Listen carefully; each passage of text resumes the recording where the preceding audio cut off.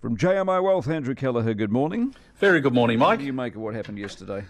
Yeah, I think it will be attractive to voters. I think, they stayed fairly centre, didn't they? Focused on middle New Zealand, middle income taxpayer. I thought the funding model was interesting because it shows that reasonably big savings can be made by breaking an exercise down in sort of a series of constituent parts. There is some risk around the forecast, Mike.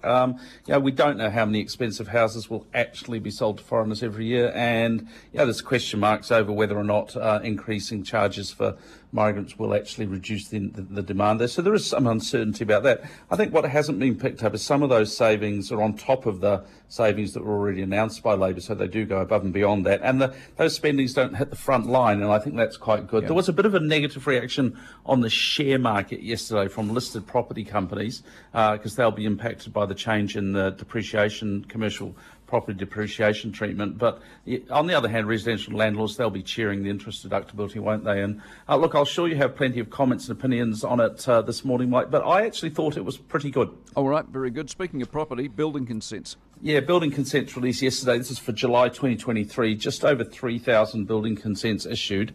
That is 25% lower than July last year, so it's quite a material drop. And actually, the July 23 numbers are below 2021 and 2020 as well, so you can see a bit of a trend there. If you sort of break it down, standalone houses just under 1,200, that's down 32% on last year. Multi-unit 1,875, 21% lower. Continuing theme there of more multi-units being consented than standalone houses. But if we take a bit of a step back here, Mike, sort of go big picture on it.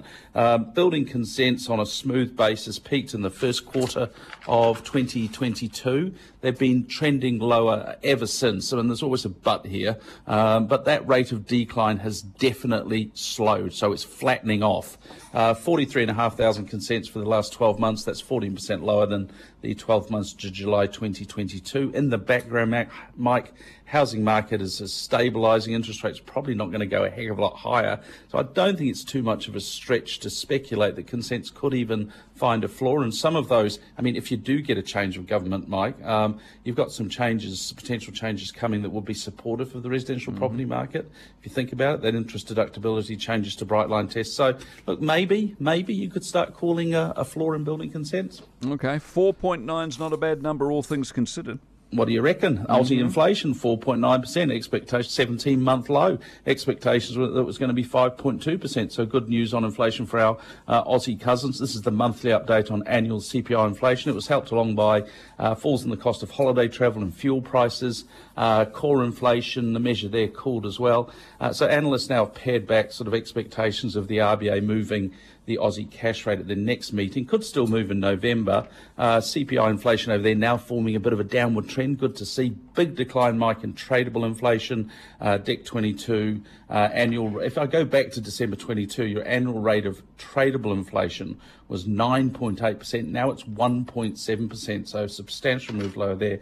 Non-tradable inflation in Australia is still sticky, similar to sort of what we're seeing here in New Zealand, still running at 6.5%. Some of the categories looked a little bit scary, Mike. Electricity prices, they're up 15% year on year. But on a positive side, fruit and veggies are down 5.4% year on year. So, yeah, how's that? Well, they grow. They've got sunshine, unlike us, unfortunately. Hey, what are the numbers?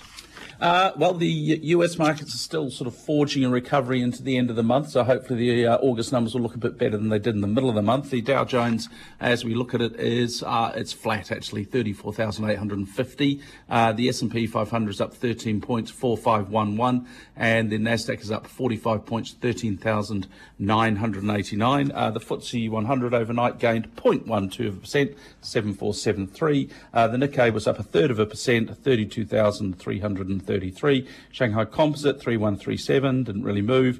The ASX 200 had a good day yesterday on the back of that inflation number, gained 1.2%, 7297, and the NZX 50 just down small, 7 points, 11,521. But Kiwi dollars rallied overnight, 0.5962 against the US, 0.9211 Aussie, 0.5461 euro, 0.4691 against the pound, 87.16 against the Japanese yen. Gold is trading at $1,943. Brent crude $85.50. And on the Christchurch thing, Mike, big tick for the weather yesterday. Absolutely fantastic. Clear blue skies. Nightlife was a bit quiet last night, though, so, it's batting at 1 for 1 at the moment. Okay, give me an infrastructure report tomorrow. I'll be interested to see what you've got to say. Andrew Kelleher, jmiwealth.co.nz.